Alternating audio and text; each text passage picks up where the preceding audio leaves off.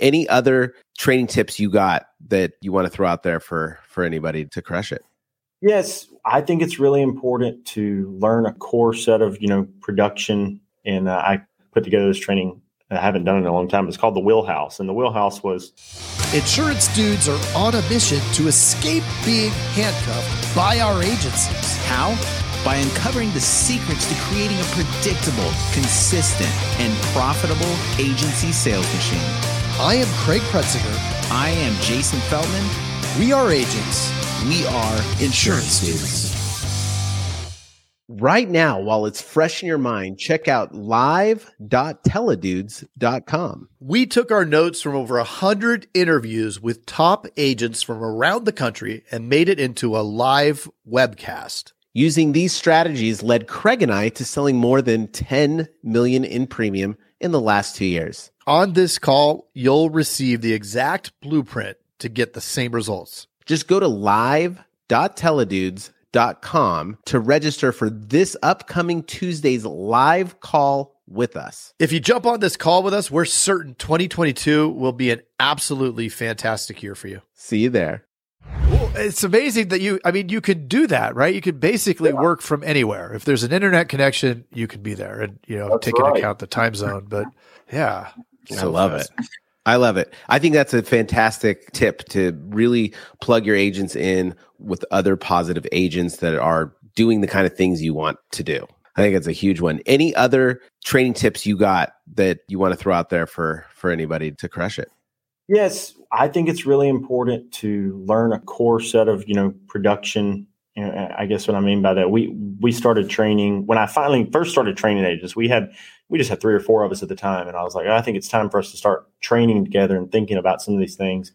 And I put together this training. I haven't done it in a long time. It's called the Wheelhouse. And the Wheelhouse was, and then you can do this on PNC too. I got a carrier for, this product, a carrier for this product, a carrier for this situation. But really, 99% of my production is going to come from, 4 or 5 carriers and product sets. I'm sure it's similar to you guys, but you might have, 80 or 90% coming from this. So it's really good to master this niche and this focus and then slowly build a blade or a tool on your Swiss Army knife over time to be able to handle all these additional things that come up. For instance, at first I might, like when I started, it was MedSup and then their drug plan, MedSup and their drug plan. And then eventually we added in, dental vision and hearing. Dental vision and hearing, they had these standalone policies that have dental vision and hearing in them. We started adding that because people were asking about it a lot. Then eventually we learned how to sell cancer insurance, by going into the guinea pig house with the concrete floors and smoking cigarettes with those people. Poor guinea pig. Yeah. So good. Yeah, guinea pig needed a cancer policy. But we were learning all these different products over time. And then eventually maybe learning annuities, learning like too many people come into the business and they say, you guys have probably seen this. I've seen it on the health side. They'll be like, I got my health, my life, my PNC license. I'm like, you don't need that. Like you need PNC in life or health in life. I really would not encourage anybody to say, I'm going to sell Medicare health insurance and PNC, commercial, personal. Like that's goofy. Like you really need to master a niche. And then if you want to sell everything, eventually I could see a path to that. I would almost say go 100 miles deep into one small niche with a couple of secondary and tertiary cross sells. And then if you want to tackle those other niches, hire somebody and kind of train and work with an outside partner to build that channel within your business. We can't all do everything. It's just too right. Yeah, I think the young producer coming in, and I think probably all of us have shared this same vision at one point is, well, I want to be able to serve everyone because I don't want to miss out, right? It's this FOMO of, well, somebody comes to me and, they have a flower shop. I want to be able to offer them something. And it's like, well, do you? I mean, we want to be good at what we're offering, right? Yeah. The quarter, Brady doesn't go to Belichick and say, hey, look, I really want to serve the team by also kicking field goals and blocking for myself and running the ball and playing defense. It's like, that would be really cool, but no, right? Yeah, that's exactly the person I'm talking about when you have the guy that wants to do everything. And I get where they're coming from because there's a little bit of, naivety there that when somebody's coming in, they need money. and I get it. I can't remember what movie that's for the guy had "I need money" tattooed on his lip, but I get it. We all need a little money, but it's a marathon business. And it is a get rich business, but it's a get rich moderately slow, but the get rich quick businesses scare the shite out of me, because it's like, if you're getting rich really quick, what is it at the expense of, other than like accidental crypto rich or whatever. But like when you get a, that's going to happen to me. Yeah. I've had the whole board covered. It happens to me too. It's a little bit of gambling going on for it. I believe in it long term, but this is invested. But when I look at people making these, the mistake is really high, going down into a niche, picking a niche, and pick a niche with residual. And I don't know how crude I can be, but we tell people, like, you really have to eat a little shit the first year or two. Yeah. It's just, unless you're one of those exceptions and you got some kind of crazy story that got you rich really fast in an ethical way. But it's not the common theme. And I don't say that to scare people out of the business, because I think it's a great business. Yep. You got to be prepared to come in, do things the right way, become specialized, and just grow and grow and grow. And then 3, 4, 5 years in, you're having this psychological event where you're like, oh my God, that's what everybody was talking about. Yeah. And you don't really know what they're talking about, like when the gravy train of residual hits, until you got it for yourself. Yeah. Because you could be like, oh yeah, that'd be cool, all that money coming in. But no, then you wake up and you're like, I had a bad week, and your bank account's bigger than it ever was, and you're like, oh, that's what they were talking about. Yeah. And each year it stacks and stacks and stacks. And then, it's remarkable. And especially as that marketing spend goes up, I think that there's this fear of spending on marketing and then not getting an ROI on it, instead of it being, let me spend, and it's my education. I'm going to learn something, right? And I may actually make significant return on that investment by sticking with it. And I think agents have this short-term memory sometimes and want that quick, I want to get paid right now. And it's like, no, that's not going to happen. We got to spend and then stick with it and, not keep jumping ship, which is a perfect segue into what I'd love to ask you. We've touched on marketing, but I'd really like you to get specific on what for you has been the most effective marketing strategy in the last couple of years. The most effective marketing strategy has been keeping congruent, like a consistent portion of our budget towards multimedia branding. I know that's probably not the most common answer, but love it. We decided a long time ago that we want leads for today, but I wanted a brand to create like these free leads down the road. And if I turned off all my advertising now for a year, we would still have people walking in and calling in. A slowly dropping rate, I'm sure, but we'd still have tons of people coming in because we've invested in it for so long. And that's also an effect that's really hard to tell somebody until they've seen it. Yeah. But, as far as a lead strategy that somebody could take to the bank, I mean, in the Medicare and the life or senior market side, direct mail is still very lucrative in a lot of areas because you can get in. It's an easy way from the get-go when nobody knows who you are to have a reason to knock on their door or call them and get in the house. The other ones are, Facebook was really good for us in 2015. It kind of fell off. And then, interestingly, it's making a comeback for us. We're doing pretty well on there. We're starting to get, it's different than it used to be, but it's doing really well. I'm trying to think if we do anything crazy. We do some weird stuff. Like we bought a Sprinter van, like a luxury Sprinter van, because we were having to take some of our team to like conferences and stuff. And so I was like, well, I could buy a Sprinter van and wrap it. And now I got a billboard that also doubles as we get to take it places. And nice.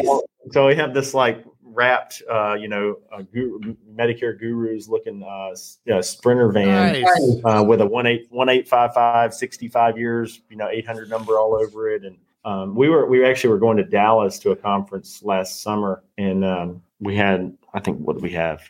9. It seats 12. I think we had like 10 people in it, and it's got movies, TVs, and all this stuff in the back. Anyway, we stopped in like Arkansas, and we got out, and one of our guys got a lead off of somebody asking us because of the Sprinter van. what we did, and he got a lead and sold a guy Medicare supplements. That's so awesome. Yeah, and you got to deduct the entire thing in one. I can write the whole thing off as a marketing. You get the vehicle expense, but I mean, I could write the wrap off as marketing. So yeah, love it. So Justin, what would you say is how important referrals are to your business? Referrals are huge, and this is why it's important to do a really good job. And we do focus on. We have license in most states, and we do get a lot of referrals in different states, but when you focus on heavily penetrating one kind of geographic area, you have to do a good job because, a pissed off customer tells 15 people, a happy customer tells, 5, right? Well, we are big on advocating for reviews, and we have some automation set up with our CRM where we get pretty steady Google reviews and Facebook reviews. But we are very big on encouraging referrals. And not only that, but when we do multimedia advertising, to get back to a brand, our referrals, I think, convert more than maybe the average person's referrals, because if they're in our area and they're referring to us and say Sally Smith says, oh, I went over to, the Brocks or Brock Insurance, went over to their office and they helped me out. If she said, I went over to this guy named Tom, he helped me, and he's in Moorville, Mississippi. They've never heard of Tom, right? He doesn't advertise or anything. They're probably going to forget that. They probably didn't write down the number. Maybe if they wrote down his number somewhere, they could find it. They lost it. It's very difficult for that referral to end up legitimately translating into a sale. But when they say the Brocks with Medicare, they're saying, oh, those people from TV, all those people all over Facebook, all those people that mail everybody when they're turning 65, all those people that mail people when they're over 65. We're so in their face that the referral converts from the marketing at a higher percentage of the time. And I know that to be true. So that's huge for us, is having the referrals be able to convert by when somebody says our name, it's not hard for them to find our phone number. Yeah. And that branding play, I think it's important also to disclaim or make a disclaimer that this is a later stage. This is not a growth stage. We're not doing this branding play because there isn't the cash flow. That's when you've created that residual income, and you siphon off some of it, just like you do for taxes, to create the legacy play. Exactly. And that's definitely, it's a big boy move and or a girl move, but it's something once you have some money, and I'm not saying you're rich, but once you have, maybe 6 figures in renewals, you're paying Uncle Sam, and then you're taking 10 or 15,000 and you start growing that. And then as you get to 200,000, now you're spending 20, 25,000, always spending it on the long-term marketing as well as the short-term marketing. Yeah. Well, lower that taxable bucket and help your agency grow. Absolutely. So critical. I'd rather spend it on marketing than, taxes. So I learned that the wrong way, which I've told Mr. Jason about, where I got duped into putting my face on all the shopping carts at Safeway, like right when I started. Right.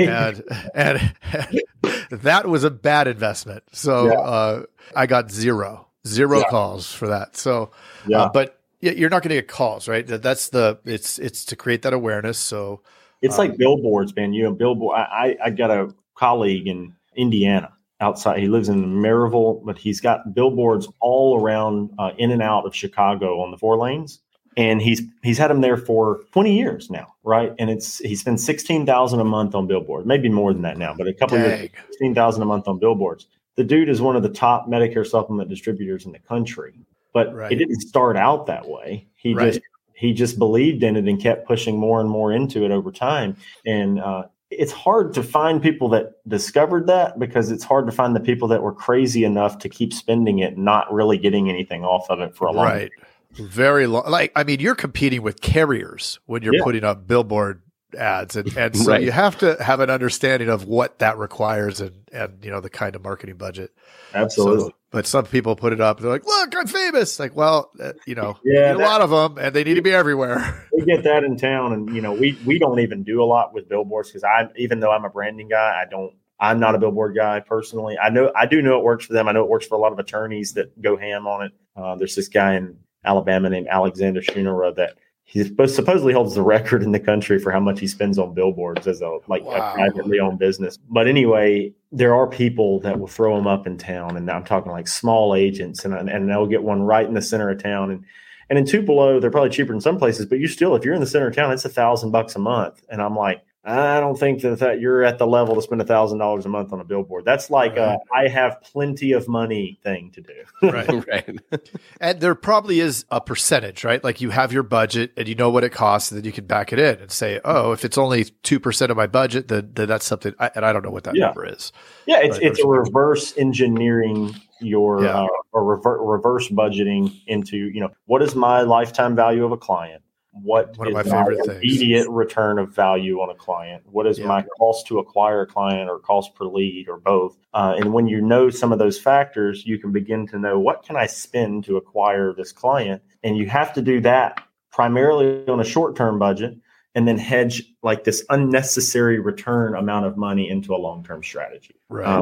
Some people do it on Google, like they're putting money into their website copy and stuff like that. And it's a long-term SEO strategy, because it doesn't really return right away. But everybody knows if you really do things the right way on Google, and you put a whole bunch of money into it for a long time, a whole lot of time into it, a whole lot of backlinking, all that, and you do it the right way, not building like a spammy website, eventually it'll pay off.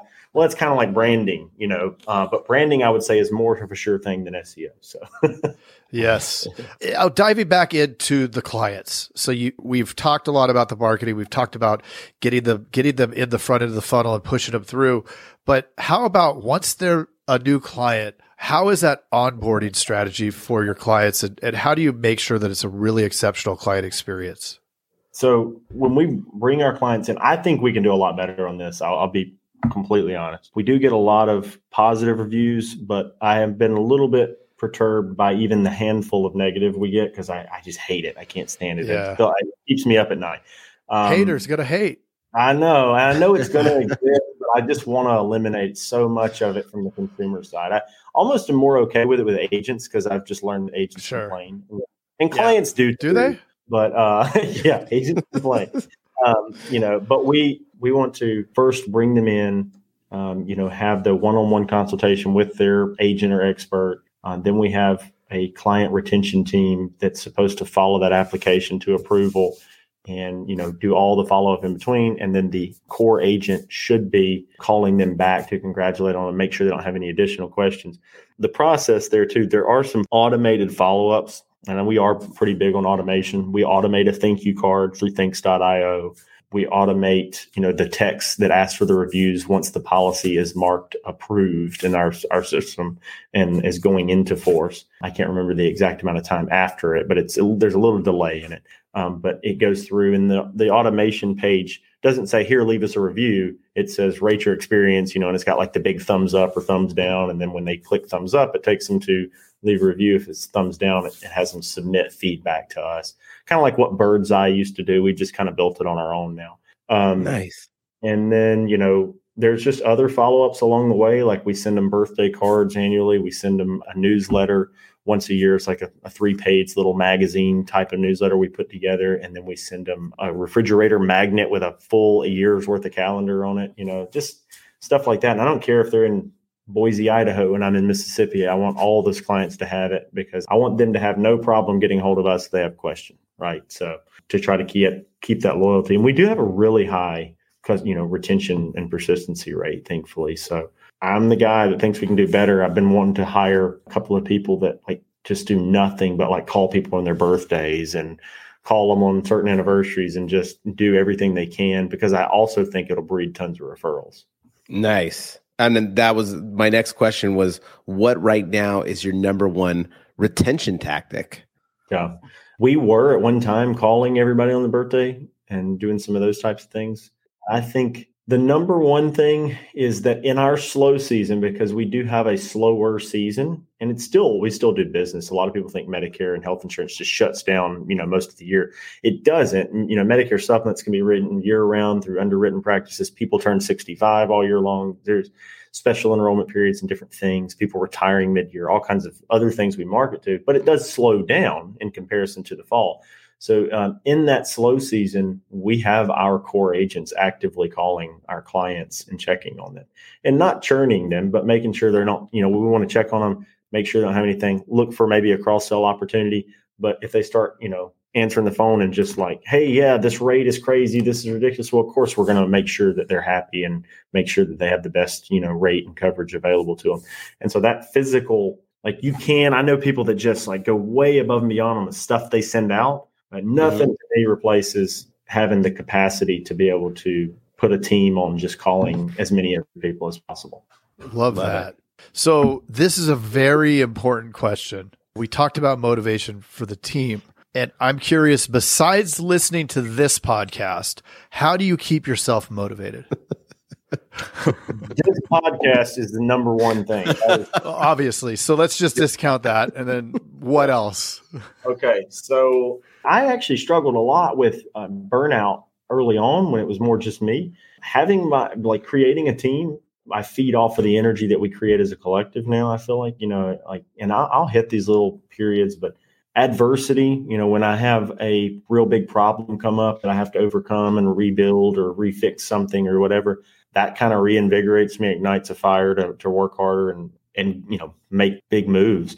So I would say there's definitely that, but there is a content aspect to it. It used to be consuming content and going to conferences and events. I really enjoy going to events and meeting people. It's not necessarily about the event, although some of them are better than others. It is mostly about the people at the event and going and hanging out with these people that I don't get to see all that often. And COVID made me really want to go to some events because I was, stuck in my damn house for so long. So. Yeah, I hear that. What's COVID? It's what Mr. Jason has. That's the thing you said you had. Okay. Yeah. Oh, if you're in California, I'm sure you know about good stuff in the house. And Omicron. Yeah, Omicron and Omicron. I feel like you guys should have a Gavin Newsom variant out there. So I think we do. They love him. One I think I got. Love Newsom. So COVID definitely changed the world within the last couple of years. What's the biggest change that you see affecting our agencies in the next couple of years? So it's a really weird thought for me because I think that right now everything's evolving towards telesales, but I think that regional hub resource center call centers and brick and mortar shops with the ability to come in, even if you could do business telephonically, will have a really good chance to thrive in the future because and this is what I see in Medicare more. So Medicare, these national call centers that just call the ever living crap out of people like from Pakistan, India with nukes. That joke may have came from before we were recording. So there's a little bit of an inside joke there. Make it up. But I don't remember ever hearing that. So. So when you have Pakistani call centers that just calling all these Medicare beneficiaries, transfer them, very low value proposition plan swapping that's going on.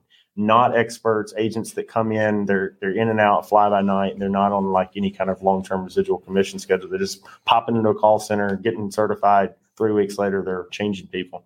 So in Medicare, it's specifically, I see the need for local specialized resource centers to evolve more, but be willing to do business telephonically. So it's a modern version of an old brick and mortar store. It just, everybody wants to think everything's going to Amazon and everything's going to all these things. There has to be a backlash at some point or nobody will have a damn job unless you work for Amazon or some, gigantic call center. So I think the backlash is that the small business eventually technologically catches up to the big businesses and creates small businesses that can compete on value proposition in smaller markets. And I think Google, for instance, as an indicator of where the market's going, wants that because they try to refer you in search to people local to you.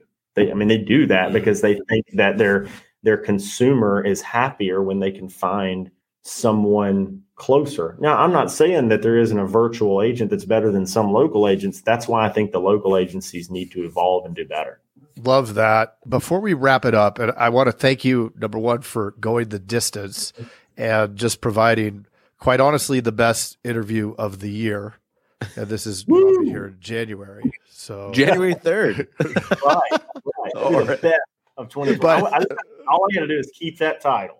Yeah, you're going to keep it throughout the year. But what would be your number one recommendation to any agent that would make the biggest impact moving forward? These are good questions, guys. The stumpers. The stumpers. Just they're all coming off the top of our head. Yeah, I know. You've never done. You guys are noobs to this. You haven't done a lot of interviews yet, I'm sure.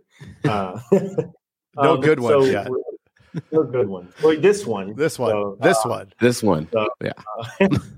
So I would say number one thing, I really go back to something we were talking about earlier that has probably been, there's several euphemisms I've learned from, mentors or people that have, gone the distance in the business and done great things. But it's a marathon, not a sprint, in understanding that it's not a get rich quick scheme, but it is a get rich business element to what we do.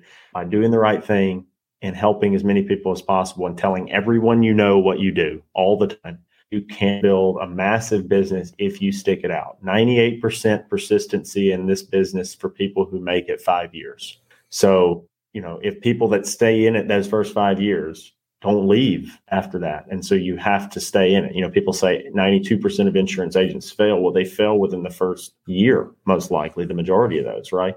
So if you can stay in it, stay the course and figure out how to get through it, it's an amazing business to be in. Yeah. Because you can truly just help people find a better price, better coverage, understand what they have better, be a resource for them. And you can't be replaced by software, because yes, the software could end up being smarter than you, but most of your clients don't know how to use the damn software. So it's very difficult to I don't see that on the rapid horizon.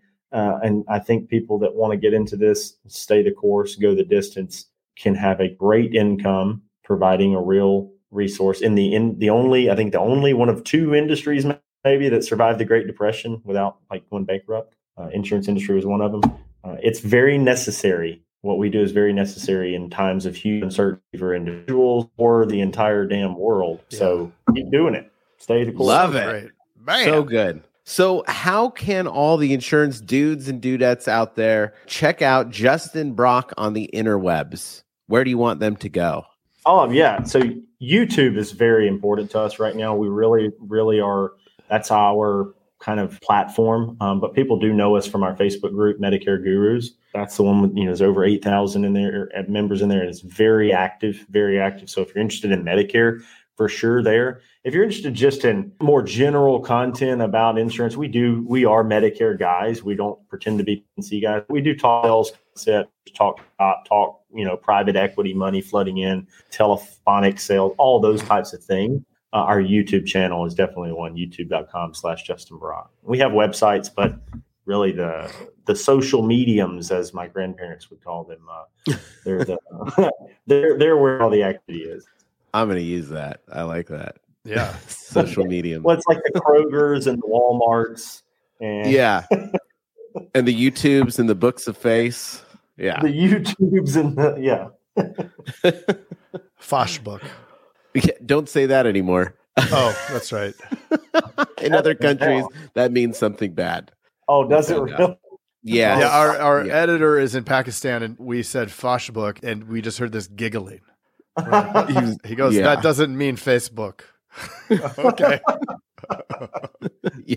Well, good to know. So, well, dude, Justin, such an honor to have you on, and this was phenomenal. Honestly, anybody that comes on after is going to have a hard time competing for best of 2022. Man. True. So thanks for coming on, man. You guys will do it because you guys get good guests. You have good content. You got great cartoon and emoticons that I see all over the internet. So that's working for you, by the way. That's branding, and it works. And so thank you so much for having me on. And I hope that you help somebody. Cool, man. You're awesome. Thanks, we'll Justin. see it. We'll check in down the road. Thanks, bud. All right, buddy. Thank you. Hey, what are you still doing here? Well, while you're still here and while it's fresh in your mind, check out live.teledudes.com. Yeah, if you weren't listening before, we took notes from over 100 interviews with top agents from around the country and made it into a live webcast. Using these strategies did help Craig and I write over $10 million in premium in the last couple years. And let me tell you, on this call, you'll receive the exact blueprint to get the very same results. Again, that's live.teledudes.com to register for this upcoming Tuesday's live call with us. And if you jump on with us, we are certain 2022 will be an absolutely fantastic year for you. See you there.